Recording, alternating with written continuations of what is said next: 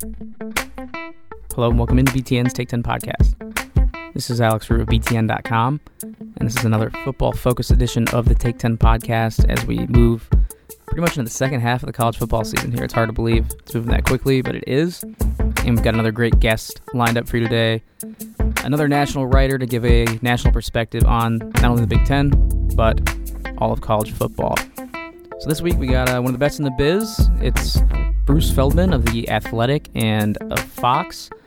Bruce, if you followed college football at all over the last couple of decades, I'm sure you've heard his name. He's been all over the place, and he's been doing a great job these last couple of years in his roles at Fox and The Athletic. And he's now a recurring guest on the Take 10 podcast. He was on last year, and he was very generous with his time once again this week as we brought him on for his valuable insight into all things Big Ten and around the country. So we've got Bruce coming up in just a moment here, and we also have Harold Shelton for our weekly stat hit segment, which we do every week to get behind the numbers in Big Ten football.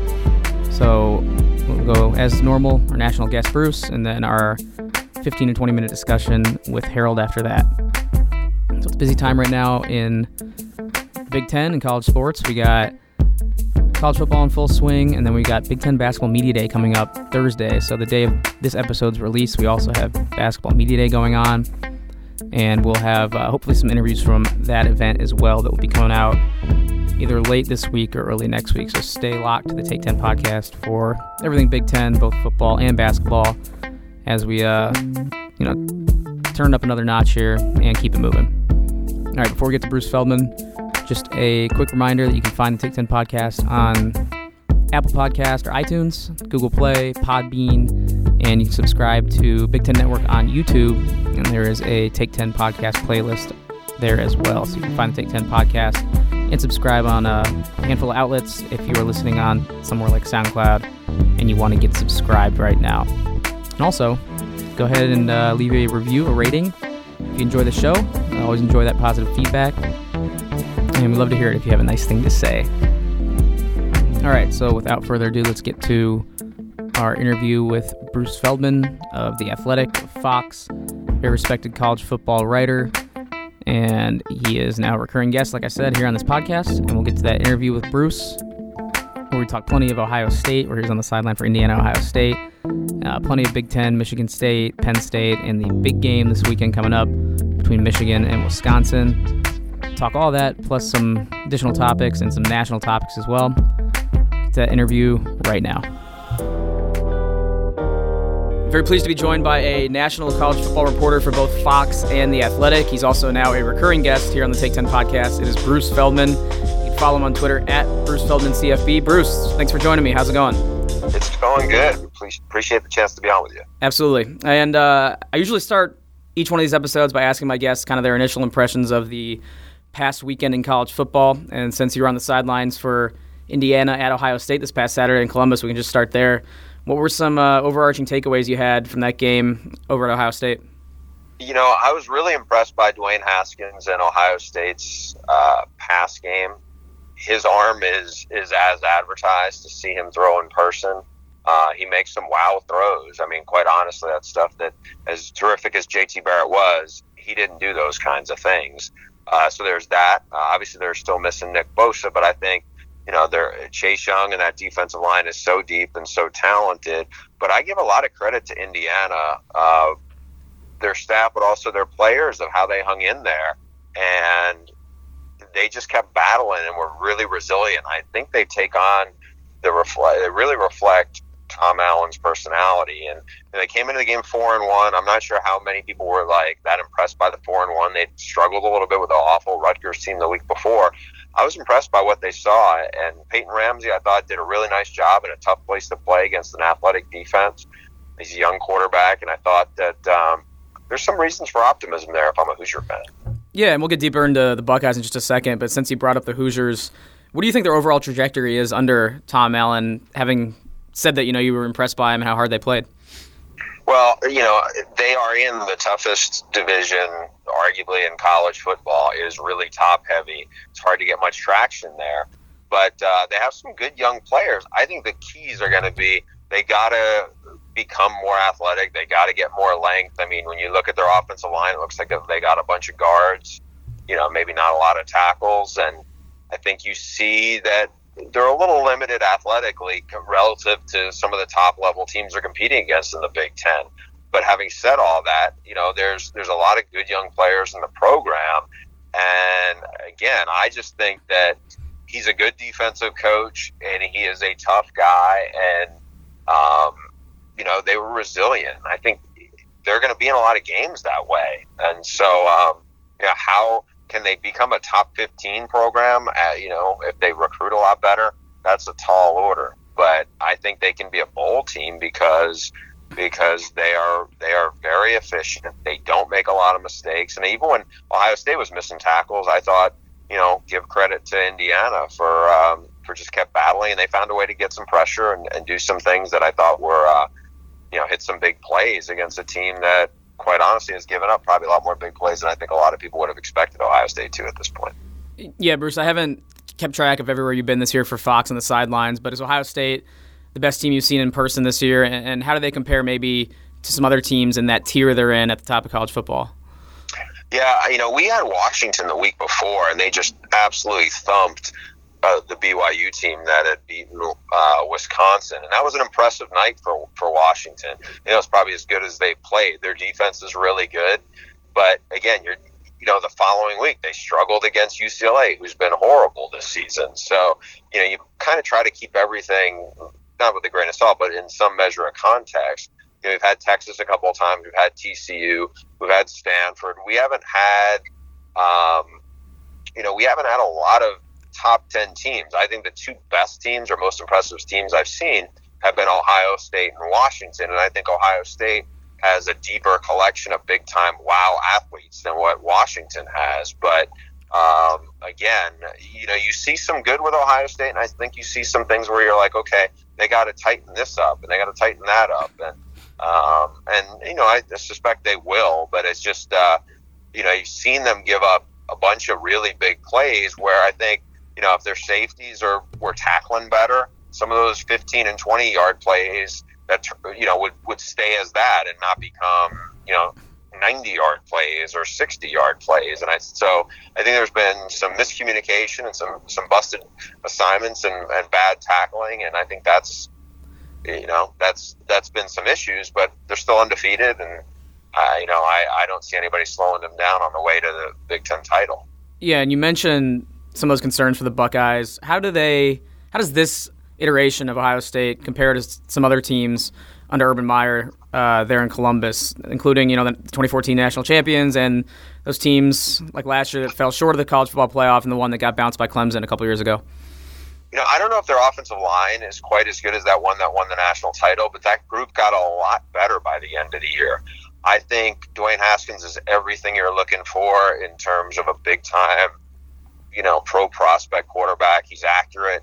He showed, Ryan Day told me this from my column on The Athletic this week, just talked about how good of a job he did at checking protections when he knew blitzes were coming. And that's really impressive for a young, inexperienced quarterback. So I like him. I think the receiving core is really underrated. They've got a lot of mature guys. They have athleticism, but they have a lot of mature guys who are really good at little detail things. They block well.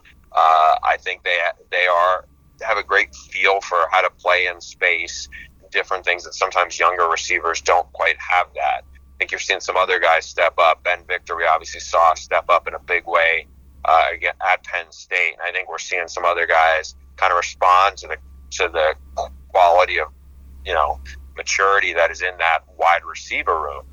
The defense, they'll get a lot better if and when Nick Bosa gets back in November. I mean, because he's just such a special player.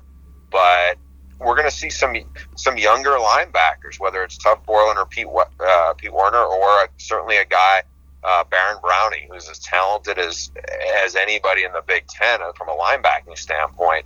I think when we see guys like that get settled, that'll bode well. But again, they've been so good in the secondary, and because they're so aggressive, sometimes that leads to some big plays, and I think that has been a challenge for them so far. Yeah, you mentioned the column you wrote on Dwayne Haskins, and I encourage everyone to go check that out in The Athletic and subscribe to The Athletic if you haven't already. And you wrote in that article that no quarterback has proven more than Dwayne Haskins so far in the first half of the season. So what are some things that he has done that has set him apart from some of the other Heisman contenders and some of the other elite quarterbacks in the country when it comes to how Haskins has proven himself, like you said?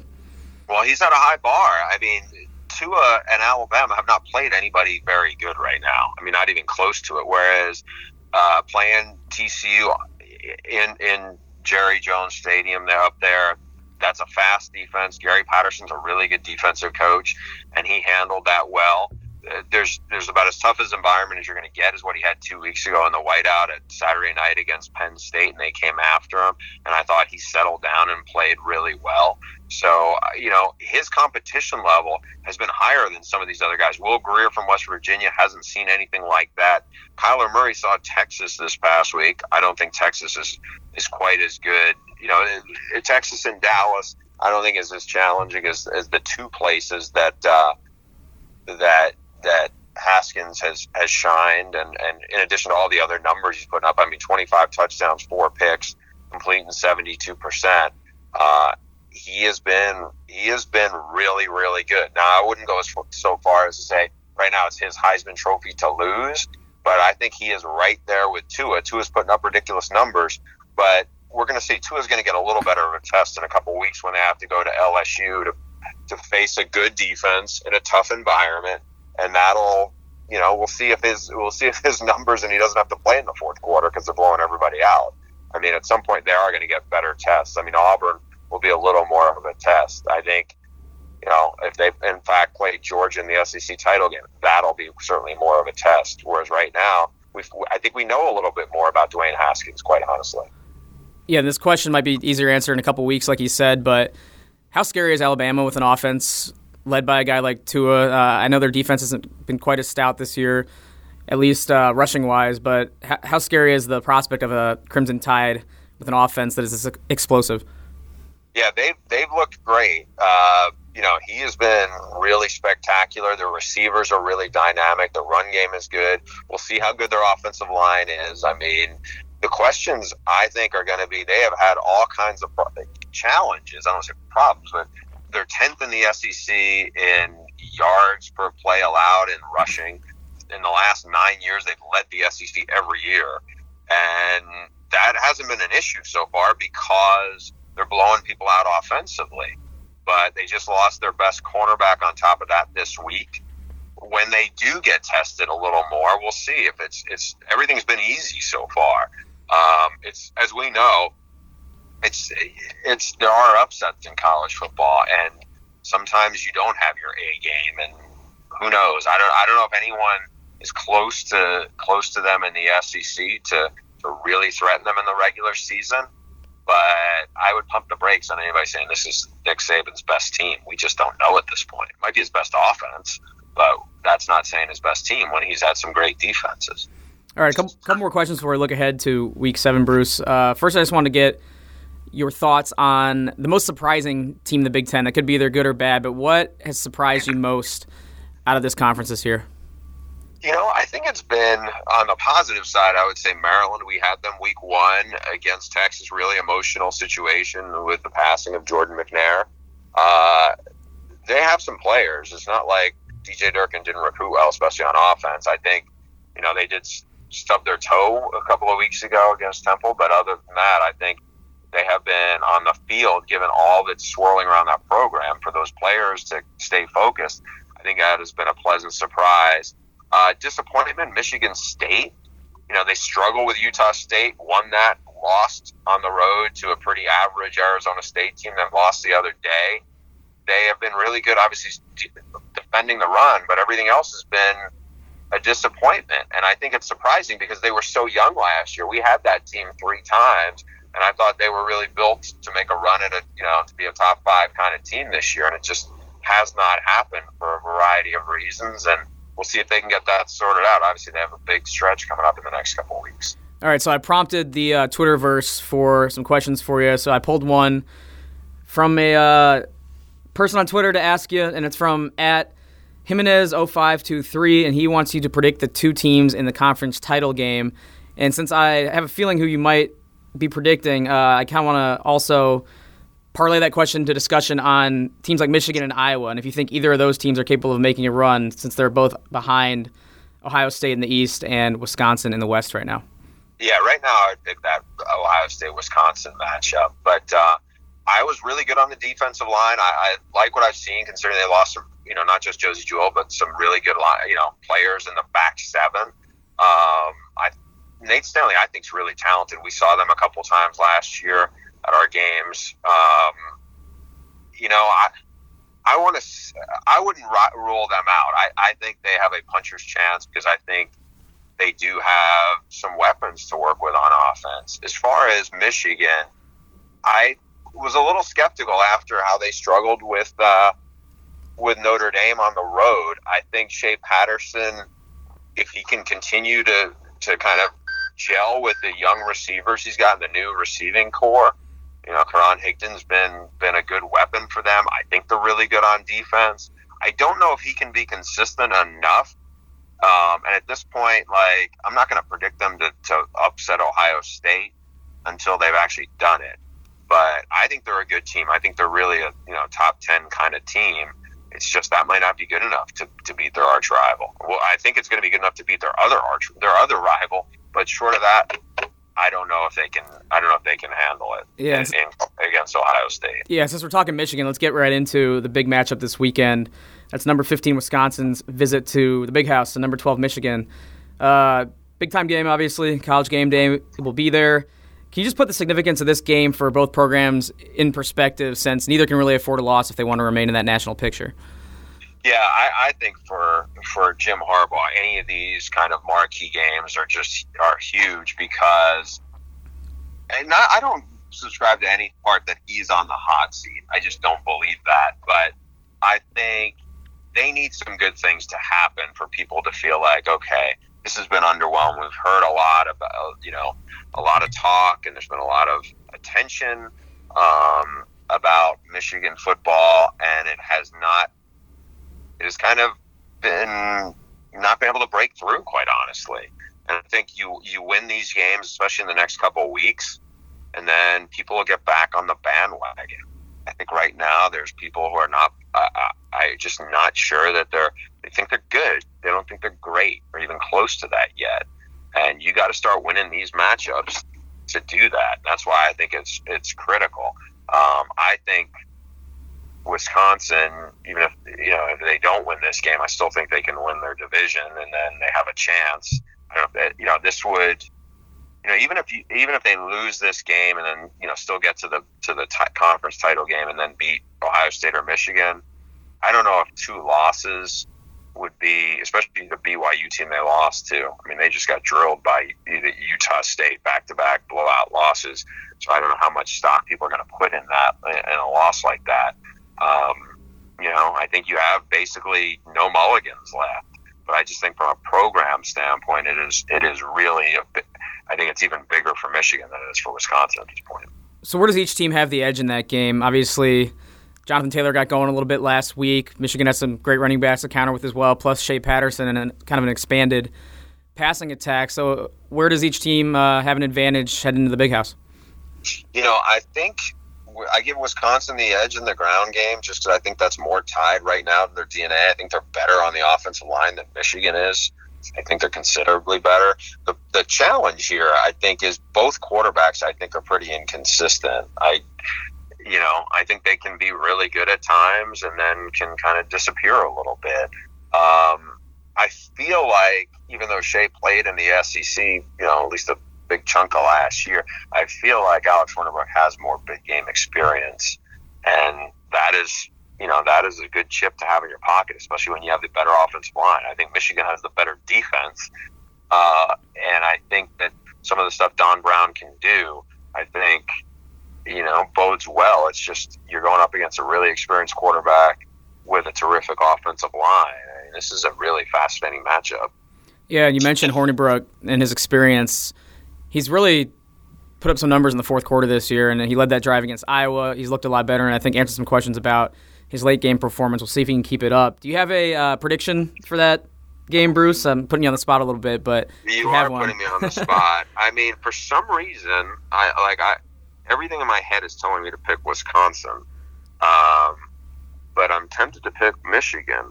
I really, I usually pick my games at the end of the day, Wednesday, when I turn in my picks, but my hunch is Michigan at this point. All right, we'll mark it down for you. And I want to turn our attention now to a matchup in the East. Pretty intriguing, and it's a game that turned out unexpectedly last year. It's Michigan State going up against Penn State in Happy Valley, and I think Michigan State fans would agree with you that they've been disappointing so far. Last year they were able to knock off the Nittany Lions in that monsoon in East Lansing. So do you see the Spartans rising up and maybe coming close again this weekend? I don't. We actually did that 7-hour game where Brian Lewerke, Arizona kid, played really well in the sloppy cold weather. That's a tough place for them to play this weekend. I think Penn State is going to get them. I just don't like how Michigan State has looked this season. Quite honestly, I think Penn State is gonna win that one going away. Yeah, your thoughts on Penn State this year? Because again, it's a case where they've come up 1 point short against Ohio State, and then you get the comments from James Franklin how they're great, but not an elite program quite yet. What are your overall impressions just of how that program's running and what level they're at? I think Trace McSorley should still be in the Heisman race. I mean, he's a fantastic player. They have some good weapons around him. Obviously, they lost Saquon, but I think they still have some dynamic playmakers. I love what I've seen from KJ Hamler. The issue for me with them is when James Franklin was talking about elite, I think they have enough good, great big people / difference makers. And if it's a 7-on-7 game with Trace McSorley and some of the weapons they have around them, they're dangerous. And I think those guys play with an edge, and I think they're a really confident team, and they kind of take on Trace and James Franklin's personality. All those are good things. I think the difference between them and on Ohio State, and obviously they've had 2 really close games the last 2 years, is just Ohio State has more depth of kind of big, impressive athletes. And right now, Penn State's getting closer to that. They've narrowed the gap, but I think that that's a process that takes a while, and we'll see how much they're going to keep building on it. I think they are a top 10 team because Trace is so good, and they do have some really good players around him. I don't know but I think they're probably just a notch below what a playoff team is, just because I don't think they have enough big difference makers on defense. And I still think their offensive line needs a little more work to kind of get to where it needs to be. And Northwestern knocked off that Michigan State squad last weekend, but we're talking about, again, a couple of teams that have underwhelmed this year so far, if you look at the big picture, and that's Nebraska and Northwestern. Do you think this is the week that Nebraska maybe gets win number one under Scott Frost, or is Northwestern going to keep up some of this positive momentum after a sloppy start of the season? Yeah, I think Northwestern keeps the momentum going. I do like what I've seen from Adrian Martinez. I think he is going to be really good for them. But their defense, they have a hard time getting off the field. I just think right now they just don't have enough players right now to win on the road. It's not a great Northwestern team, obviously, but I think they've been pretty competitive against some good teams, whereas I think Northwestern, it's been hard for them to put together 3 good quarters, much less 4. All right, you brought up Indiana earlier and how impressed you were with them. They play an Iowa team in Bloomington, which is kind of a sneaky, intriguing matchup, especially for a program like Indiana that kind of needs a corner turning win. How far apart are these programs and teams, do you think, at this point? Do you think Indiana has a chance, or does Iowa handle business? I'm wondering, how is Indiana going to handle last week? They went toe-to-toe with Ohio State for a solid 3 quarters on the road. Not easy. Now, granted, Ohio State was coming off in some own emotional, crazy week against Penn State on the road. How well will Tom Allen and that staff be able to get Indiana back up? It's a home game. This is a big game. They can win this game. We'll find out a lot more about just where they are maturity-wise against this Hawkeyes team. I think Iowa is going to win it, just because I think it's going to be hard to deal with without that little bit of letdown from last week. But maybe IU will surprise me. They surprised me last week. I was impressed. I just think this is a tall order. You're going to play a really physical team, really well-coached team with a really good defensive line who's going to come after you. even though it's a home game for them, it's still just, I think there's going to be a hangover effect that they're going to be dealing with. Yeah, and probably the best pair of tight ends in the country, and TJ Hawkinson and Noah Fant, Iowa. Really tough matchup for anybody. All right, Bruce, looking nationally before I let you go, first of all, where are you going to be sideline-wise this weekend, and what else will you be watching outside the Big Ten across the country? We have a late-night game on FS1 in the Pac-12. It's pretty much for I don't say it's going to decide the Pac-12 South race, but undefeated Colorado is going to come into USC, and it's a must-win for Clay Helton's side of it. The pressure is starting to mount there. I don't think he can afford a loss. I'm not saying they would turn around and fire him the next day, but I just think there's a lot of frustration there about how USC has looked. Even when they won against Arizona, they barely won. They were a mess, had 18 penalties the last time out. They need some good things to happen, and you're going to see Steven Montez, who's an NFL prospect who's really kept developing at CU, and Laviska Shenault has been the breakout player on the West Coast, one of the leading receivers in the country, a really big, fast kid from Texas who they find tons of creative ways to get him the ball. So fascinated to watch that. And then the biggest game I really am intrigued by is Georgia gets its biggest test so far this season. They got to go on the road to Baton Rouge. LSU is a little banged up, especially on the offensive line, but that's not an easy place to play. I think Georgia's just more talented and will be able to handle it. But again, Baton Rouge is a really tough place to play, and LSU does have a good defense. Yeah, and the playoff picture could be shaken up a little more after that one. And it's nice you get to stay home, right? Staying at USC for that one? Yeah, home game is this first, in 4 years of doing sideline, this is the first time I've had a home game, so I am very excited about that. Oh, wow, there you go. All right, Bruce, to wrap it up, I always ask my guests, and I put them on the spot a little bit once again, to come up with what's called the B1G moment or the big moment of either the past week or the college football season. And it's something that is significant maybe outside of the lines on the football field, something that either heartwarming or noteworthy for whatever reason. And I had a couple this week, so I'll lead off with George Taliaferro, who was an All-American in Indiana, the first black player to be drafted in the NFL, was a Pro Bowler in the NFL, passed away this week. So obviously condolences to his family and the Hoosier community. And then in the Big Ten as well, we had Drew Brees, obviously the former Purdue Boilermaker, breaking Peyton Manning's all-time passing record. So those are a couple standout moments that I wanted to give a shout-out to. I don't know if you had anything, but if you do, I would love to hear it before we wrap up here. Yeah, I actually was going to Greg Doyle, who I used to work with at CBS, he's a really good columnist for the Indianapolis Star. Sure. He had done an old column on George, and just through social media, you just kind of see stuff. And it's a week earlier, Julius Whittier, who was the first African-American letterman who played football at Texas, had passed away. And just to find out about his legacy and how he inspired so many people was a really awesome thing, and talked to a lot of people about him. And then, a week later, you have another giant in football history pass. And I just think it's so important. I'm glad, you brought that up, because I think just, these people are before our time. A lot of times, you don't remember them as players.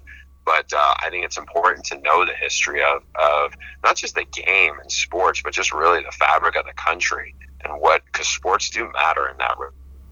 I'm glad you brought up George and his legacy. It is a really awesome one, because, quite honestly, the Big Ten has a great history relative to the rest of college football in issues of race, and was at the forefront in a lot of places where other parts of the country were lagging behind. And I think that it's important to acknowledge those milestones and those giant figures. Yeah, well said. Well, Bruce, appreciate you taking the time today. Great stuff as always, and we'll look for you on the sidelines throughout the rest of the college football season here.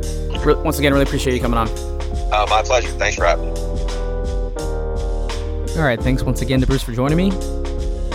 Definitely a Class Act gold standard, and one of the best people we've interviewed here on the Take 10 podcast so far. Always great having him on. We will toss it over now to our BTN Stat Head segment with Harold Shelton. He's our BTN researcher who bring in every week for an in-depth look at Big Ten football, and then basketball season, do that as well. In-depth look behind the numbers and just some in-depth analysis of what we saw in the previous weekend and what is to come. So, like we talked about with Bruce, plenty to evaluate from this past weekend and what's coming up. And we'll dive deep into all of it right now with Harold Shelton. All right, back after week 6 with BTN researcher Harold Shelton for our regular Stat Head segment. H and I went into last weekend, not all that enthused about the games, but there were some big performances and definitely a decent amount to talk about and a lot to talk about heading into next weekend. So how you doing? I'm good, man. October starts and now we start seeing carnage around the Big Ten and around the country. A lot of unranked teams, beating ranked teams, and I feel like we might get some more of that. Yeah, and one trend I saw this weekend that kind of really stood out to me were big-time quarterback performances. A lot of quarterbacks throwing over 300 yards. We had Thorson, Lorky, Martinez, Haskins, Ramsey, Stanley, all over 300 yards, with Haskins going well over 400 into the 450s. So just watching football in general these days, especially with the NFL, and you kind of see this mirrored and reflected in college. Is this just a trend? Is this how football is now, with we're going to see big passing totals, or is this unique to the Big Ten just with their running back situations at this point in the year? I feel like it's just become a more open game. I think in the past, Big Ten especially, it was, 3 yards, cloud of dust, run to set up a play-action pass. But I'd say most of the teams in this league now are spread teams, and most teams would like to throw to set up the run instead of the other way around. So, that's not to say that teams don't have the good personnel to run the ball, whether it's good backs or good receivers, a combo of both. But I would say the quarterbacks in this league are probably better than the running backs, and so teams are just playing to their strengths. Yeah, and you kind of used to be the running joke of the Big 12 that they just rack up huge passing totals, and you'd see a ton of high-scoring games. And we're kind of seeing the Big 10 now a little more. Like, for an example, jumped out at me this last weekend was Iowa and Minnesota. That was a game that if you would ask me on paper, I would have thought it'd be low-scoring, two strong defenses, but both teams racked it up. Iowa won 48-31, and you look at a passing attack like Iowa has, after losing a guy like Akron Wadley, now they got guys like TJ Hockenson and Noah Fant at tight ends. That's got to be probably the best tight end duo in the country. Yeah, I would think so. People have said Noah Fant's probably a first-rounder. If you got TJ Hockenson as your second-best guy at tight end, you're doing all right. Absolutely. And looking across the league, outside of Iowa and Minnesota, another example of the high passing totals, this is nothing new, is Dwayne Haskins at Ohio State. We talk about him every week. Set a personal record with 6 touchdowns. He's climbing the ranks of Ohio State's passing leaders as far as touchdowns go. Games with over 5 touchdowns. He's already almost in the lead there, trailing, I believe, only J.T. Barrett, right? I know you've been tweeting out that stat lately. What exactly is that number and that milestone that he's close to achieving there? Yeah, so just to kind of put his numbers in perspective from that Indiana game. So he tied a school record with 33 completions. He tied a school record with 6 touchdown passes. And he was 3 passing yards shy of Ohio State's single-game record held by Art Schlichter. And so now he's got 25 touchdown passes, and he's the first Big Ten player to have 3 games with at least 5 touchdown passes in a single season. He's only played 6 games. Right. That's crazy video game type numbers he's putting up. Right, and this isn't, maybe not top of mind for Ohio State fans that have team goals, but you look at those numbers. You mentioned the eye-popping touchdown totals. Do you think 6 games in with a softer schedule coming up, do you think a number like 50 touchdowns might be in play this season for him? I don't know about 50, but I'll say I'd be shocked if he didn't get to 40. I think the season record, single season record for Ohio State is 35, which Barrett has. I think he'll probably shatter that, considering they still have like Minnesota coming up. I know Michigan State's pass defense has been poor. Purdue's pass defense has been poor. He still has to play Maryland. So, he's got opportunities to get some big numbers. Right. And 50 I just throw out there is like, the ultimate outlandish number, but it still could be achievable. Like I said, they got a soft schedule coming up. And then if Ohio State plays in the Big Ten Championship, plays in potentially two college football playoff games, then you never know. But that's just something that I think if we get closer, we can start counting down to. But for sure. Like you said, 35, that should be easily achievable for Haskins, especially the way he's going. All right, H, now we're going to move to a more painful topic for you. But cold, hard numbers do not lie. We talk Michigan State pretty much every week with you, try and diagnose what's going on with your Spartans. And believe you said last week this is a game you're worried about going into a matchup with Northwestern, and it looks like you were worried for good reason because they fell to the resurgent Cats now, not winners of 2 in a row, but last 2 games they've looked much better, and they finally got off the schneid with that win over Michigan State. They beat the Spartans 29-19 this past weekend. So is this more about what Michigan State didn't do or about Northwestern kind of getting their groove back together here? I think it was a combo of both. For whatever reason, Michigan State can't seem to figure out Northwestern. That's their 3rd straight loss to the Cats. It's the first time a D'Antonio coach team has ever lost to the same opponent 3 straight times.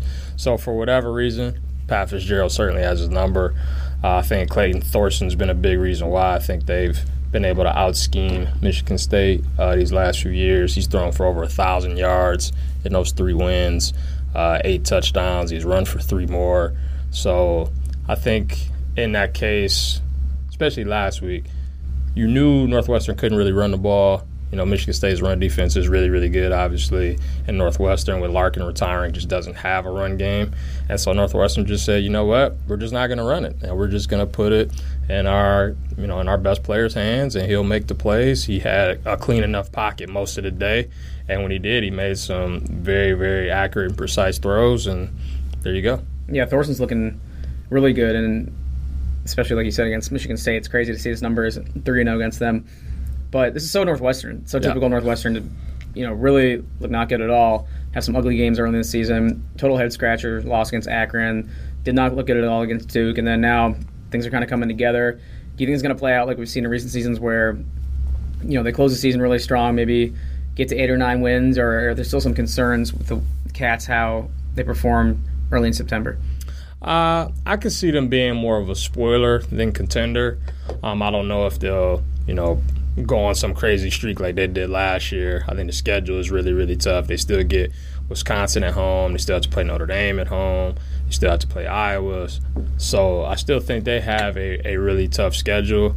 But I wouldn't be shocked if they rose up and knocked off one of those contenders. Circle that Notre Dame game. I feel like that's typical setup for a Northwestern team to frustrate Notre Dame. Right, Notre Dame comes in there sleepwalking. College football playoffs. Spoiler, All right, so we'll keep an eye on the Cats going forward as they seem to be getting it together a little bit.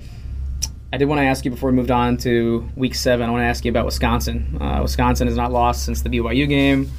They, are still in the driver's seat after beating Iowa for Big Ten championship game berth, and the path is still theoretically there for a college football playoff contender position. So, do you see them gaining steam at all with their performances lately, or has it just been a product of rebounding from that Iowa win, but maybe not doing it against the best competition? I mean, Jonathan Taylor looked really good at 3 touchdowns, so that running game looks solid.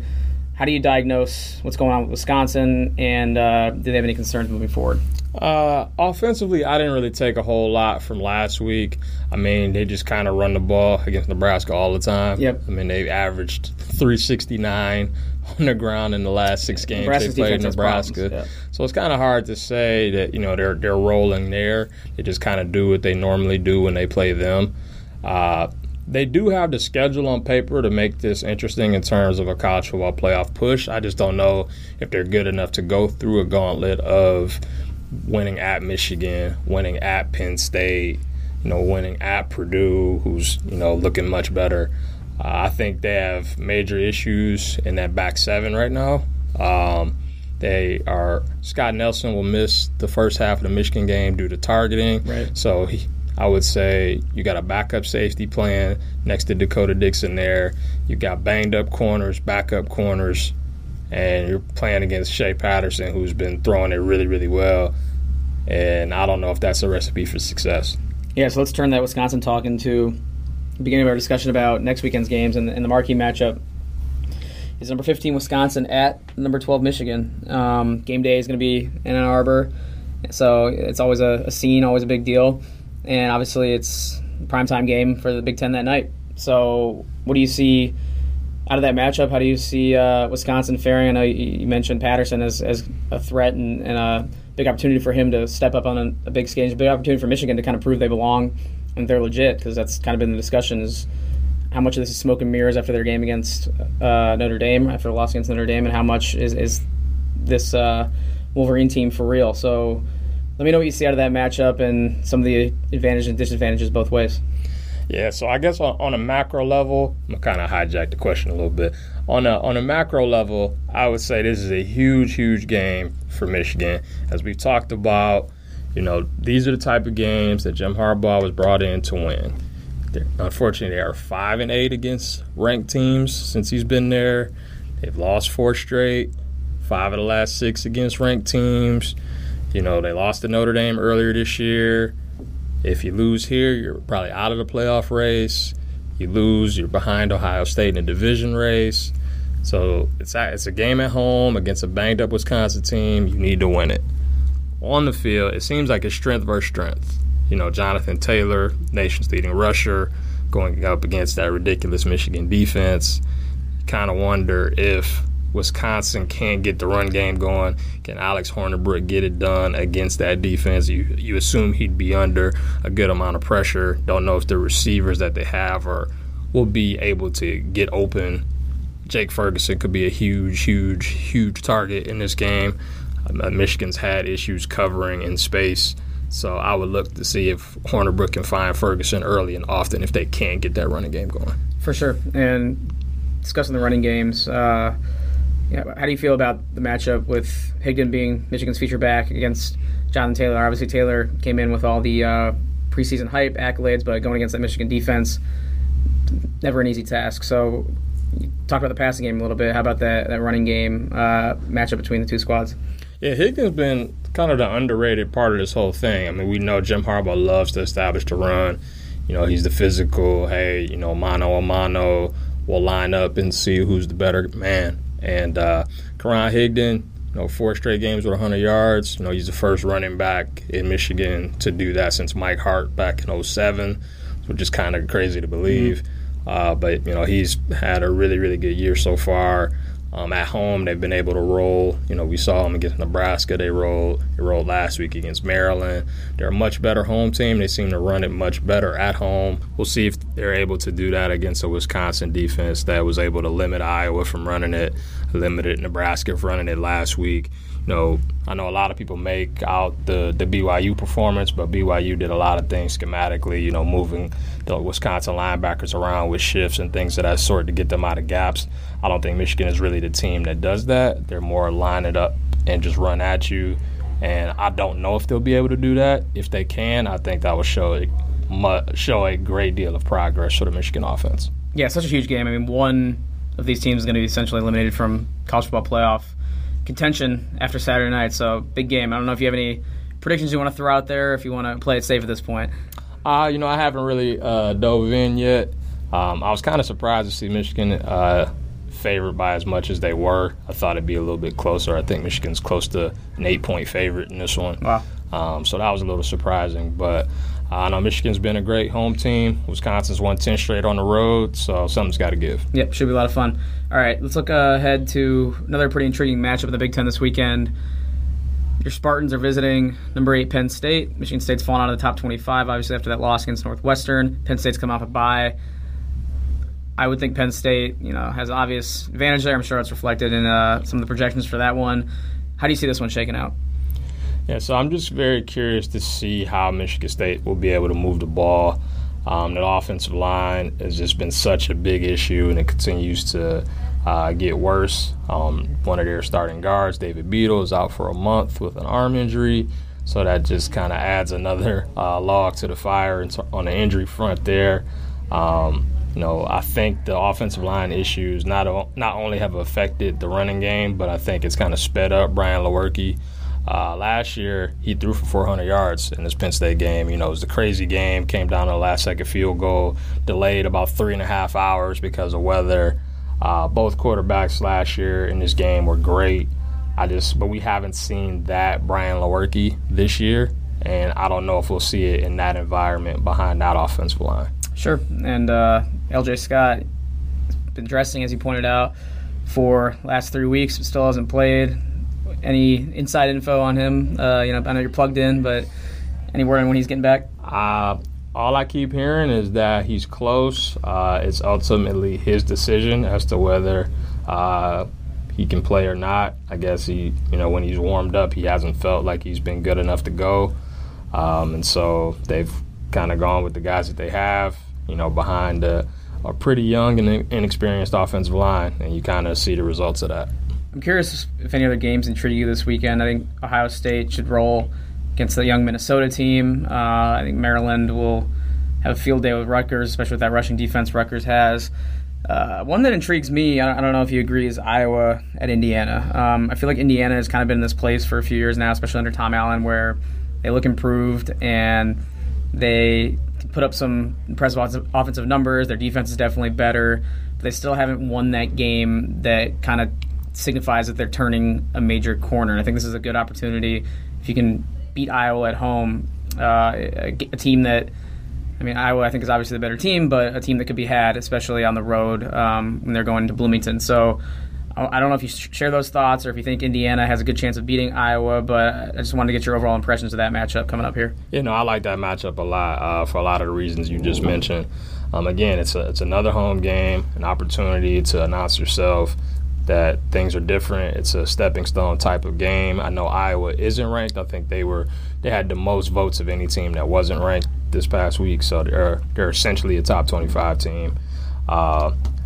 Again, you had a chance against Michigan State at home, couldn't do it. This is another team that you can beat. You've got good quarterback play. You lead the conference in takeaways. This is a prime opportunity to get Iowa and improve to 5-2, get one step closer to getting back to a bowl game. And for Iowa, they still have a shot at the West. I know they lost to Wisconsin. They're a game behind, but they have the much easier schedule. Wisconsin still has to go to Penn State, Northwestern, Purdue.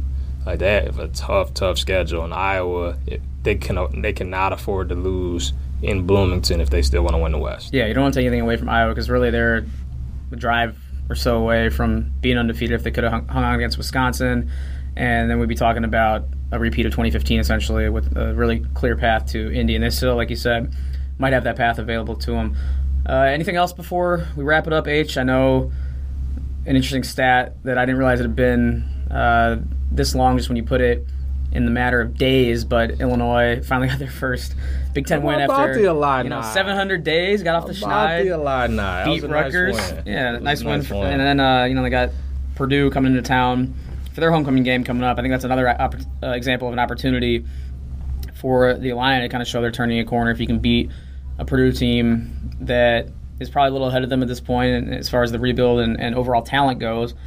But you look at Illinois' 2 losses. They lost to a top 25 USF team, which really they should have won that game. I still maintain that was a huge opportunity. They let it slip away the final minute there. And obviously they lost to Penn State, hung with them for a while before a top 10 team realized they were a top 10 team and blew the Illini out. So that's one I wanted to point out before we wrapped up. I don't know if anything else is there for you to get off your chest, but if not, we can get into week 7 here as we kind of go on the back 9 here of the college football season. Yeah, I think there's going to be a lot of points in that Purdue-Illinois game. I'm very fascinated to see how that works. The job that Rod Smith has done, the OC for Illinois, he's completely transformed that offense.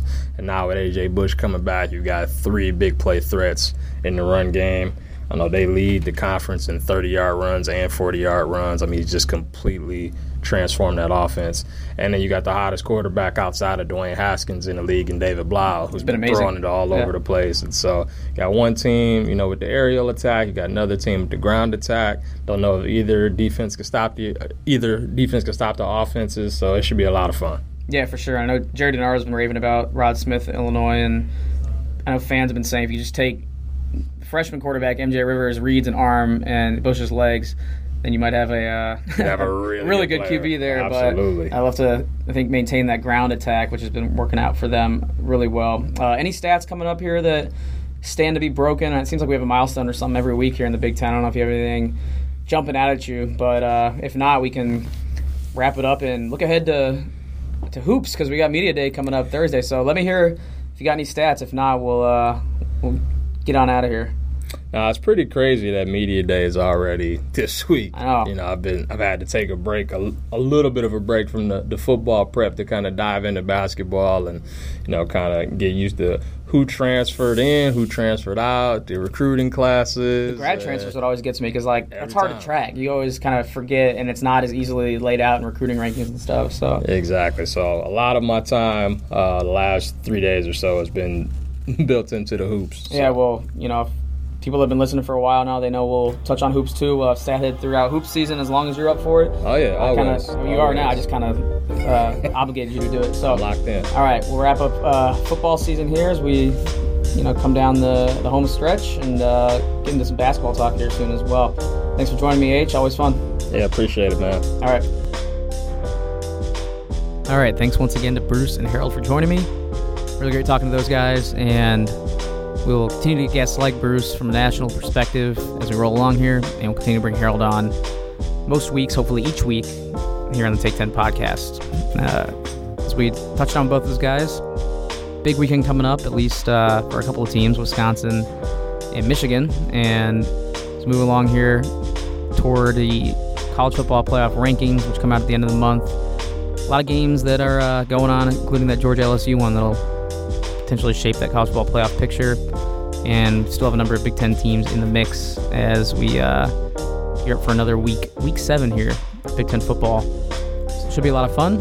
Had a ton of fun chopping it up, chatting with guests on here as always, and we'll keep delivering you these episodes as we move along here, and we'll do some more basketball-centric stuff as well. I want to give a shout-out, as always, to my producer, Julie Bronder, assistant producer Colleen Degman. Both have been a huge help, especially this fall as we've done one of these football-focused episodes every week.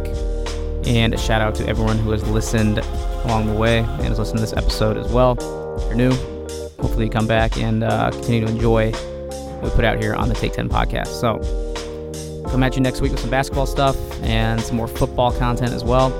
Until then, we will talk to you next time here on the Take 10 podcast.